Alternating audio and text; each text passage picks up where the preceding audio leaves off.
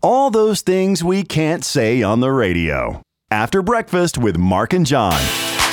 So tomorrow on the podcast, by the way, we're going to talk hunger. And we're going to talk hunger on the radio as well tomorrow. Because I think we found ourselves in the same situation we were in back in April after some stuff I saw on TV over the weekend. So we'll do that. Of course, Thanksgiving relates to hunger. This morning on the Breakfast Show, we had a discussion about stuffing versus dressing. Right. I didn't think there was a difference at all. And you had the ultimate answer. It's stuffing, right? Right. That's the answer. Stovetop says it. It's right on the box. Who might argue? A group of people who look like Don Draper on Mad Men came up with this answer, so I think we should accept it. That's the way the world works.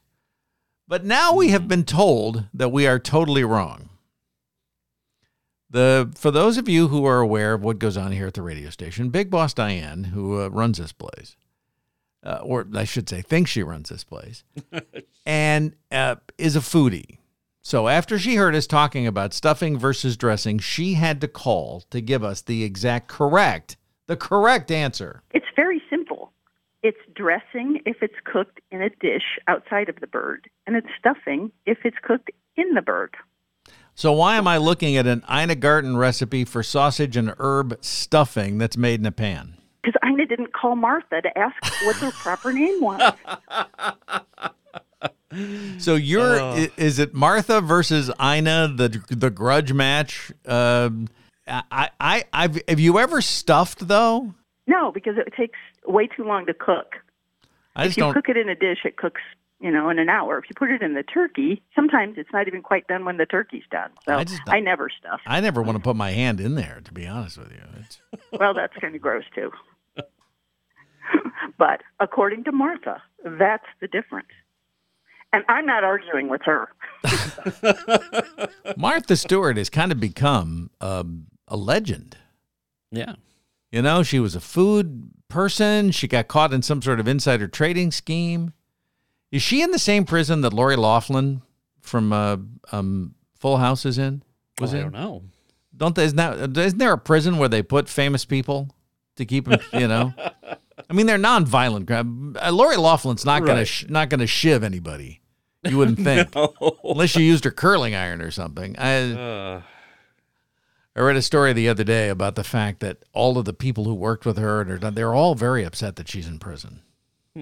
So she won't have to stay long, I don't think. I think her husband has to stay longer than her. But in any case, Martha Stewart was in prison for some sort of insider trading thing. She comes out. She becomes like, she returns to her position as being like the head foodie of the world. Right. And she smokes dope with Snoop Dogg. Isn't that the story? I mean, she and Snoop Dogg are like best friends. Snoop Dogg needs food, because he smokes a lot of dope, I guess. And Martha smokes dope with him. What a gig. There you go. What are you doing later, Snoop? I'm smoking dope with Martha. Sounds fun to me. But Martha says that there is an actual difference between stuffing and dressing. Mm-hmm. So that's, I don't know that solves any problems in the world. I'm ignoring all of this after this. After this discussion is over, I won't remember any of it. I will just use whatever word I feel like using, and that's the way it is. So, semi-serious subjects today on the podcast. We played the culture quiz this morning. Speaking of Thanksgiving, 23% of people say they will not be doing this on the day after Thanksgiving, and that is... Hi, eating leftovers. Eating leftovers is the answer. I love Thanksgiving leftovers. That makes two of us. Who is this? This is Eric Hunter. So we gave Eric a roast and toast coffee this morning. Thanksgiving leftovers are like the ultimate for me. Oh, yeah. 2 or 3 days when you can reach into the refrigerator and find, that turkey, that one piece of turkey that you're like, oh. And then there's mashed potatoes and some green beans, and you rev up the microwave, and it's like you can relive the day all over again. I'm thankful for Thanksgiving leftovers. Oh, yeah. So I'm happy about that, and I'm excited about it. So I was talking to my friend Zach the other day.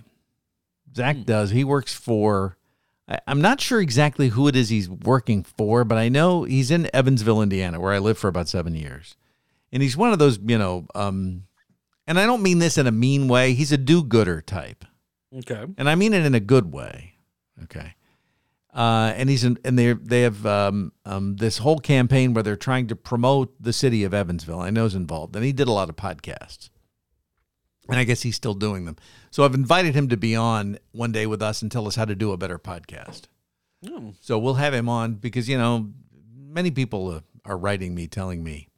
No, nobody's writing me. I just made that up. Nobody's writing. I'm pretty convinced nobody's listening to this, but we're enjoying doing it anyway.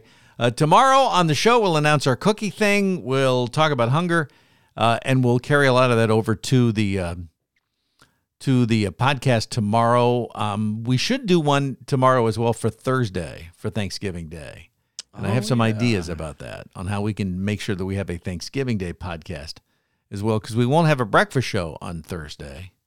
No. And we'll be back for should we call it just slightly gray Friday? Because it's not going to be what it has been in the past. Right. Of course, the history of why they call it Black Friday, and how that meaning is completely gone, by the way. So we'll talk about that and more. Thanks for listening. The podcast sponsored by no one, and that needs to be solved as soon as possible. Mark at light96.com, or call your favorite McDonald Garber sales representative. News that isn't horrible is next. It's the news that isn't horrible on the Light Breakfast Show. So every year, the Oxford Dictionary in England comes out with a word or phrase of the year, just kind of describe what happened. In 2019, the phrase was climate emergency. And in 2020, nope, there won't be one. No, it's not that they couldn't find a word, they found too many. So instead of a word of the year, it's a list of words of the year. COVID-19. Yeah, that's the way you would say it in England. Lockdown. Super spreader. Let's add to that, flatten the curve, face masks, social distancing, and doom scrolling. I guess that's when you're on your phone or on social media and you're just scrolling down looking for horrible things. Yes, the zippy new coinage, as the dictionary put it, are all going onto the list of words for the year. To quote the president of the dictionary, in a year that left us speechless, 2020 has been filled with new words unlike any other. Yes, and many of those words you can't say on the radio. Do not fall for the secret sister gift exchange online. I think we talked about this last year. And many of you don't remember chain letters. I do, or you supposedly you put $1 in an envelope and then you got $100,000 back or whatever. It's just the same thing. The secret sister gift exchange you see online is a scam. Don't participate in it. I'll post something about it on Facebook so you can see what the deal is. It started out as one bored guy baking cookies. It turned into the Macho Bake-Off of 2020. So I made cookies from scratch for the first time, and they weren't half bad. So I put up on Facebook that I'd made cookies, and Jeremy here put up on Facebook that he had made cookies the same day, and he bet his were better than mine. And within about 3 or 4 days, we had 50 bakers locally who agreed to bake for us. And this is just our small way of saying thank you and showing gratitude for what you continue to do and what you have been doing throughout this. You know how guys are. They compete about how good their lawns look, about how many Christmas lights they put up. A competition on cookies that turns into 15,000 handed out to essential workers. That is news that isn't horrible. Happy Tuesday. This is the Light Breakfast Show.